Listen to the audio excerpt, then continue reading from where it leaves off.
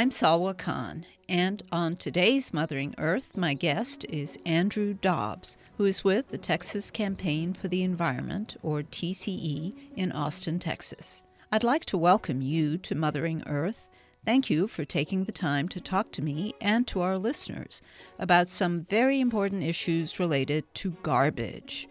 We generate a lot of garbage, trash, refuse, waste, whatever you call it. And the problem is we don't seem to know what to do with it other than to toss it in the trash bin. Yet there are solutions that can help mitigate the sheer volume of trash, which would do a lot to reduce the number of landfills and incinerators that we now use to handle the waste. And that's what we want to talk to you about today, Andrew Dobbs, because in your work, you are passionate about this subject and about something our listeners may have heard of called zero waste. So let's begin by learning a little bit about the mission of the Texas Campaign for the Environment and about you and your role here. Thanks for having me. Texas Campaign for the Environment is a nonpartisan, nonprofit, statewide citizens group. We have offices here in Austin and also in Dallas and in Houston, and we canvass in all 181 legislative districts, all 150 House districts, all 31 Senate districts. Canvass meaning we go door to door and knock on doors and talk to Texans in every single corner of the state. We are, like I said, we're grassroots. We work from the people and connect them to the decision makers that have an impact on their lives and on their environment. We do have that focus on waste and recycling to a great extent, and even more broadly in the consumer economy. We also work on toxic household products and other related issues. We'll jump in on energy and water and the other things that folks are working on. But this is an issue area that can sometimes be neglected. At times, especially just walking through our lives, it can seem like water. If you're a fish, you don't even notice it. But that this is crucial for us to have a sustainable future. So our vision is a Texas free from pollution. That is what we are committed to. And we use creative organizing and direct action techniques in order to connect the public to their decision makers and hold them accountable, both corporate and government, so that we can have a future at all in this state, but certainly one that's cleaner and healthier than the one we have today. What we're here to kind of focus on is zero waste. Yeah. And so I'd like to start by kind of having you give us a definition of what that is, because Sure. I think a lot of people haven't heard the term, or maybe they don't quite understand what it means. Yeah, I think that there's an old saying with it, which is zero waste or darn close. Right. There is a great extended definition from the Zero Waste International Alliance, which listeners can find at zwia.org. And I wish I had that in front of me right now. But what I can say is that its basic premise is that zero waste is a system which mimics nature, because in the natural environment, there is no waste. There are discards, but every discard is the input for some other process. The dead leaves become the soil, which becomes the next plant, which dies and becomes the next round of soil. The animal passes away and becomes and its flesh becomes food for something else, which then becomes food for something else, which becomes some other process, right? The input for some other process. So that is how nature operates, and we can have our industrial society operate that way as well. What it takes is conscientious planning. It takes having the right incentives in place and the right policies in place. Right now, today, it is absolutely possible with existing technology and known processes and policies for us to keep more than 90% of our discards out of the landfills. The vast majority of what we throw away is recyclable. Just existing recycling programs like you have at the drop-off centers in your towns or in curbside recycling, if you have that. Majority of your waste could be taken care of there. A majority of what's left is compostable. Could, especially if you're doing large scale composting, where you can do the dirty pizza boxes and the food sold papers and that sort of thing. And then what's left over, a big chunk of that, the companies that make those products can and should be responsible for them. And now you're talking about, you're getting down to a few bad products which we could ban. And inerts like your dirts and your clays and your ceramics, things that are, if those are the only things that we're landfilling at the end of the day, we're going to be okay. There's not a whole lot of those things, and they don't pose the same kind of threat to our life and limb that all of these other products do when they're buried or burned. Let's say in our ideal world that we adopted zero waste all across the U.S., what would be some of the things that we would see? What evidence would we have of that in our environment? What would be different? Sure. I want to step back by saying it's not just our ideal world where this has to happen. This is the only future that we have.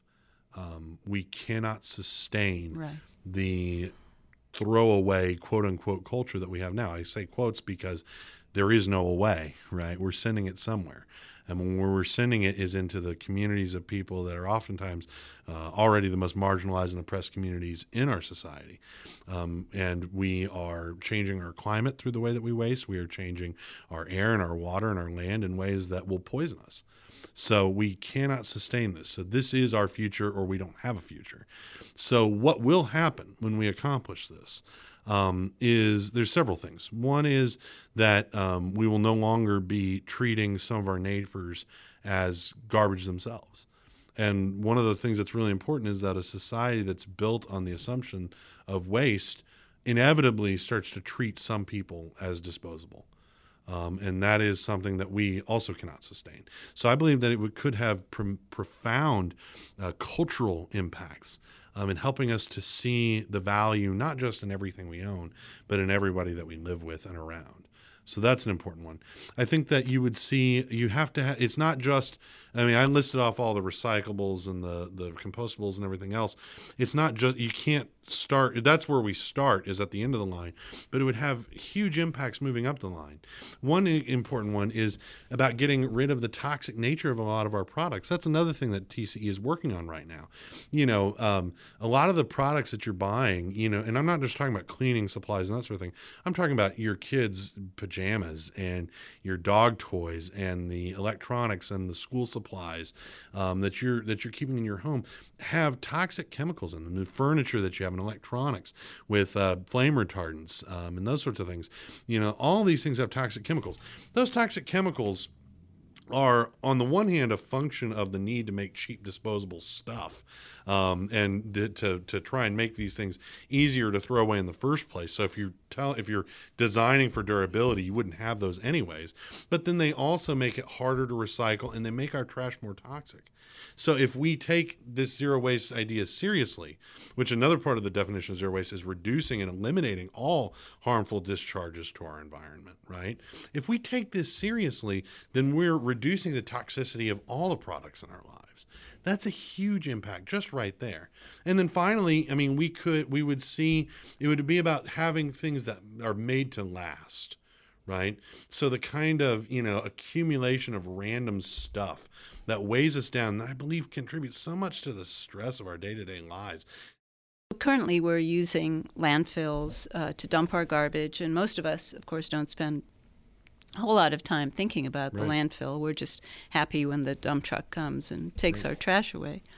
But now you've already touched on this, but I'd like to get into a little more depth about that, which is the toxic materials that are in the garbage and how they are leaking into our groundwater through the landfills.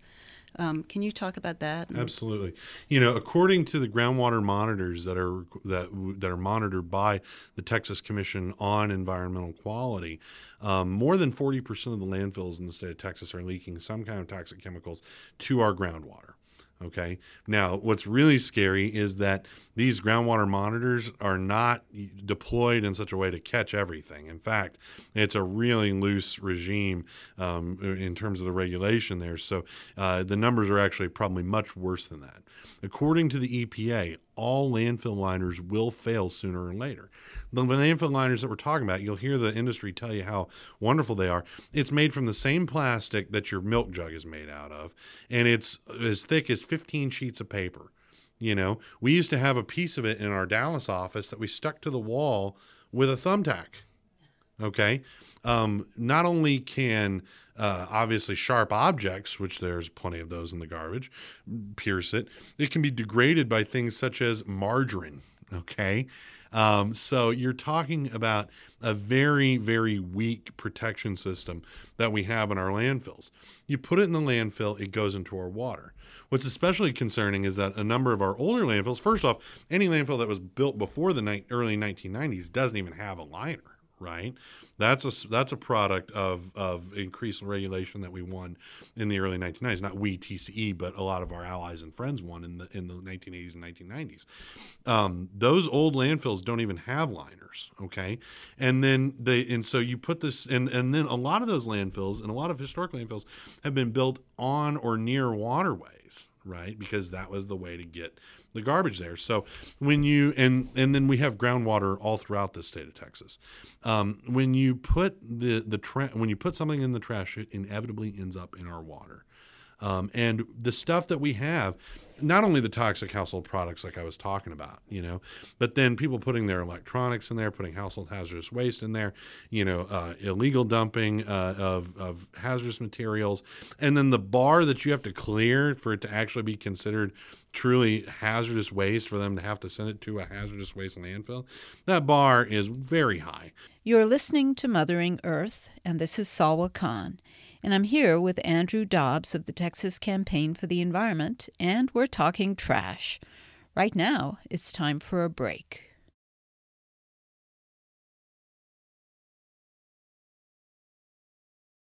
If you're just joining us, you're listening to Mothering Earth.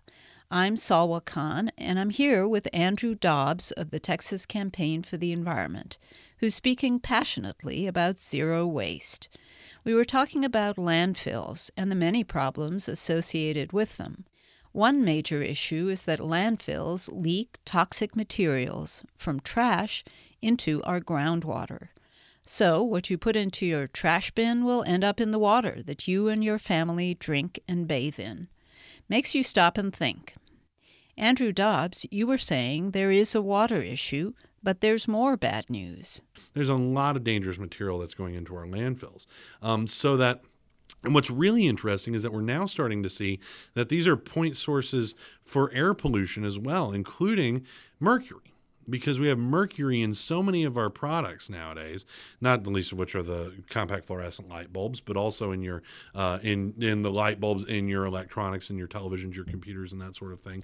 That we're seeing that there's high levels of mercury contamination at and around landfills. So these are unhealthy places to spend your time. This is not even considering pathogens, which obviously if you're putting, just so that people know, not only are you putting garbage in there, but this is where, unless they are composting your biosolids, which biosolids are the stuff that they skim off of your wastewater, right? So, do the math. I think everybody can figure out what the euphemism refers to here. In some places they're composting these biosolids, but in a lot of places they're landfilling them, right? They're just sending this stuff to the landfill. So all of that stuff is going into the landfill. All of that stuff is ending up in our groundwater. We're seeing it show up in these monitors. That's why we've got to make sure that this stuff in particular is what we keep out of there. I'm Salwa Khan, and I'm here today with Andrew Dobbs. And getting back to zero waste. So one aspect of zero waste is not using plastic bags when you go to the store, any kind of store. Can you talk about why that or how that works into this whole process? Because I still go to the grocery store and see people, the baggers just pulling plastic bag after plastic bag out. Well, yeah, single-use plastic bags are a disproportionately harmful product. They make up less than 1% of our waste stream, but they can cause as much as 30% of the downtime at our recycling facilities because they tangle up the machinery, and so they have to shut it down so employees can climb on there and cut them off. This also contributes, as you might imagine, to workplace injuries at these facilities. So they are, and then they clog up our water and wastewater systems. They are, litter is a zero waste issue, obviously, and they are some of the most persistent and unsightly parts of our litter stream. So for such a small part of our waste stream, they have such a huge impact, and they cost us a lot of money, and they make it harder for us, and that makes it harder for us to have more zero waste programs, right? But I want to make sure that we're not telling people that, the solution is for each of us to just do our part. Obviously, that's important. And everybody should use reusable bags. But the most important thing is for us to change policy, right? Because this isn't a moral or ethical issue. This is a political issue, right? It's economics. If you have, we can't expect that people who are struggling, like a lot of people are nowadays, who are doing as much as they already can, asking them to take on one more thing just voluntarily, it can be hard. It's hard to keep all the balls in the air, and at some point you're going to have to let something drop. For a lot of us, it might be that. It might be those bags. What we found here in Austin and in 9 other communities in Texas and in hundreds of communities across the country and thousands of communities around the world, about 25% of the world's population lives in places where single-use plastic bags are banned or taxed. And the result is that those places are cleaner, healthier, that they spend less money on litter cleanups. They have more they have more beautiful communities. They have cheaper recycling, at least a little bit because of this, and they're able to focus on other problems rather than this one. So that's why it's important that people not only do their own part, but that they go and talk to their policymakers and say, we need to follow the lead of the rest of the world in this community and get rid of single-use plastic bags. I promise you, it's not that big of a deal once you get used to it. It might take a week or two, but once you get used to it, it's such a benefit for our community. Another item that goes also at this point, a lot of it into our landfills, is our organic waste, and I think what we're referring to here is things from the kitchen, peelings and things like that. Putrescibles, we call them. Yeah. What is that? Putrescibles. Putrescibles. Because they can go putrid. Yeah. Okay. Putrescibles. Yep. So how does that help? What should we be doing with that kind of waste? Well, it's interesting that you asked that because this gives me an opportunity to talk about a basic zero waste concept, which is the idea of highest and best use. Right? Anything has not just one thing that you can do with it, not just throw it into the landfill or into the incinerator. Remember, there is no away, so we don't throw it away. It's going to some of our neighbors somewhere. And everything that you ever consumed is somewhere. If it hasn't been incinerated, then it's sitting somewhere in this country right now. But so the highest and best use, there's a lot of things you can do with it, right? And some of them are better than others. And there's some debate about how you order that hierarchy. In general, we have some pretty good ideas about that. And so for your food wastes and your other putrescibles, the single best thing that you can do with anything is to not generate it in the first place, right? Is to be sharp with how you shop, and to make sure that you're not buying more than you need, right?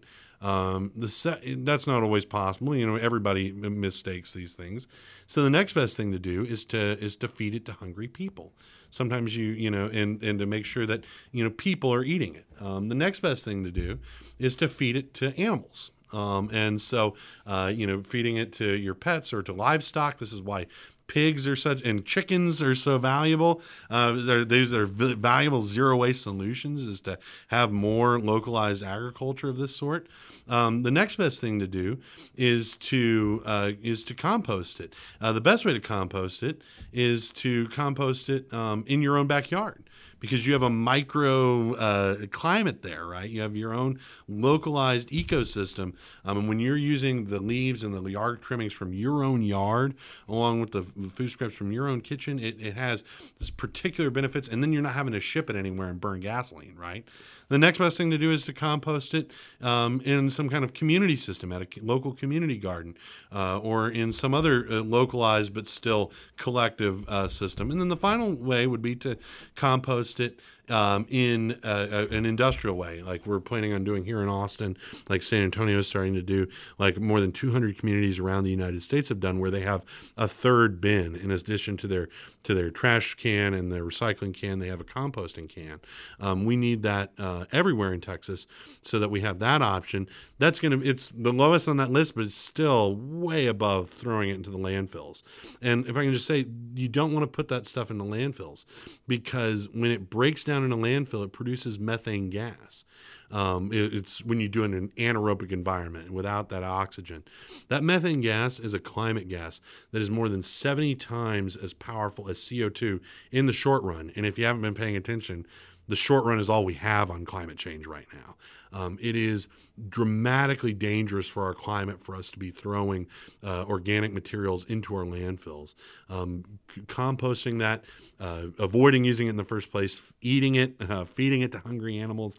These are options that we have for avoiding these harms. And it also seems like in the case of food waste, right. Does some of this relate to sort of industrial operations or things like restaurants or industrial kitchens and things like that they should also be doing these very same things? Absolutely. Right? And this is why policy is so important. And that's what we focus on, as opposed to just individual action. Individual action is absolutely crucial. We have to create a different kind of culture. And we do that by acting differently, right? But each of us as individuals will never consume as much as big institutions like big businesses, the government, the military, these sorts of things do, right? They were always going to swamp us in their impacts. And so by getting the policy changes, we can get the most bang for our buck. Changing policies where we get the most bang for our buck. Here in Austin, by 2018, every restaurant, every business with a food permit is going to have to offer composting for at least their pre-consumer food scraps, the cuttings from the kitchen, not necessarily the scrapings from the plate. But once you have the service, why not go ahead and use it, right? We're going to have composting for all of our food service businesses here in the city of Austin. We are already seeing a lot of our schools do that with the help of some of our local vendors who are really committed on this and that are educating them and that are providing that service and composting all of the stuff from the lunchroom. Those are huge opportunities right there. And I think that's why, and I think that people need to push not only to make sure that their local governments are providing them with composting, but saying, hey, what about our multifamily housing? What about our restaurants? What about our schools? What about government cafeterias and military? And what about the military? These are places where we're generating a lot of these materials.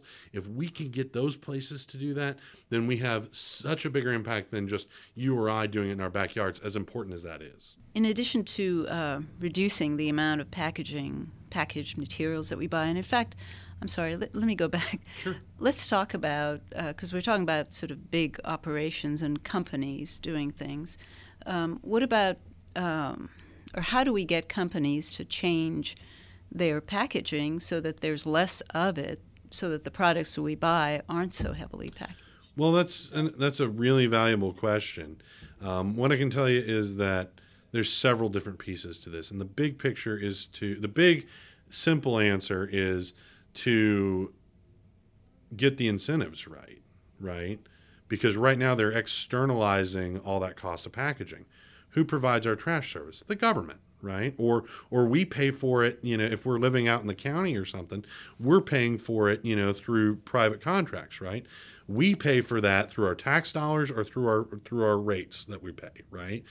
And so the business knows they can generate as much trash as they want because somebody else is paying for it. We have to internalize that expense. We have to make it so that they see that cost and they say, wait a second, and it's on their bottom line, right? That's just business, right? You make it so that so that it's in their best interests to not generate that. We're almost out of time now, but on our next program, Andrew Dobbs talks about how we make companies responsible for their packaging, about electronic waste, and more ways to get to zero waste. To get there, you and I need to get involved. TCE, Texas Campaign for the Environment, is an organization that is making a difference. But as Dobbs tells us, they need our help. I would definitely check out texasenvironment.org and get in touch with us through that. We're always happy to hear from folks. We send canvassers door to door. That's how we raise most of our money. That's how we generate our membership. That's how we generate contact from the community to decision makers. If you get that knock at your door, I realize that sometimes you got the kids in the oven and the turkey in the tub, and it's a busy time and everything else. But taking that 5 minutes to engage with us really does make an impact. I'm able to be here today talking to you because of that. I'm able to go down to City Hall and to the state capitol and to county commissioners' courts around the state. We're able to fight bad proposed facilities. We're able to be a part of these national campaigns on e-waste and on toxic products. We're able to go and demonstrate at corporate headquarters and at meetings. We're able to do all of these things and build a zero waste movement because people take that time to write those letters, write those checks, and become our members, right? So definitely, take that time. And then, like I said, engage in your community, engage with your elected officials. Tell them that this is a priority for you. Think about all the things you can do to reuse, recycle, and reduce. Think about packaging when you buy products, and buy those with the least or no packaging. On our next program, more ideas to get to zero waste.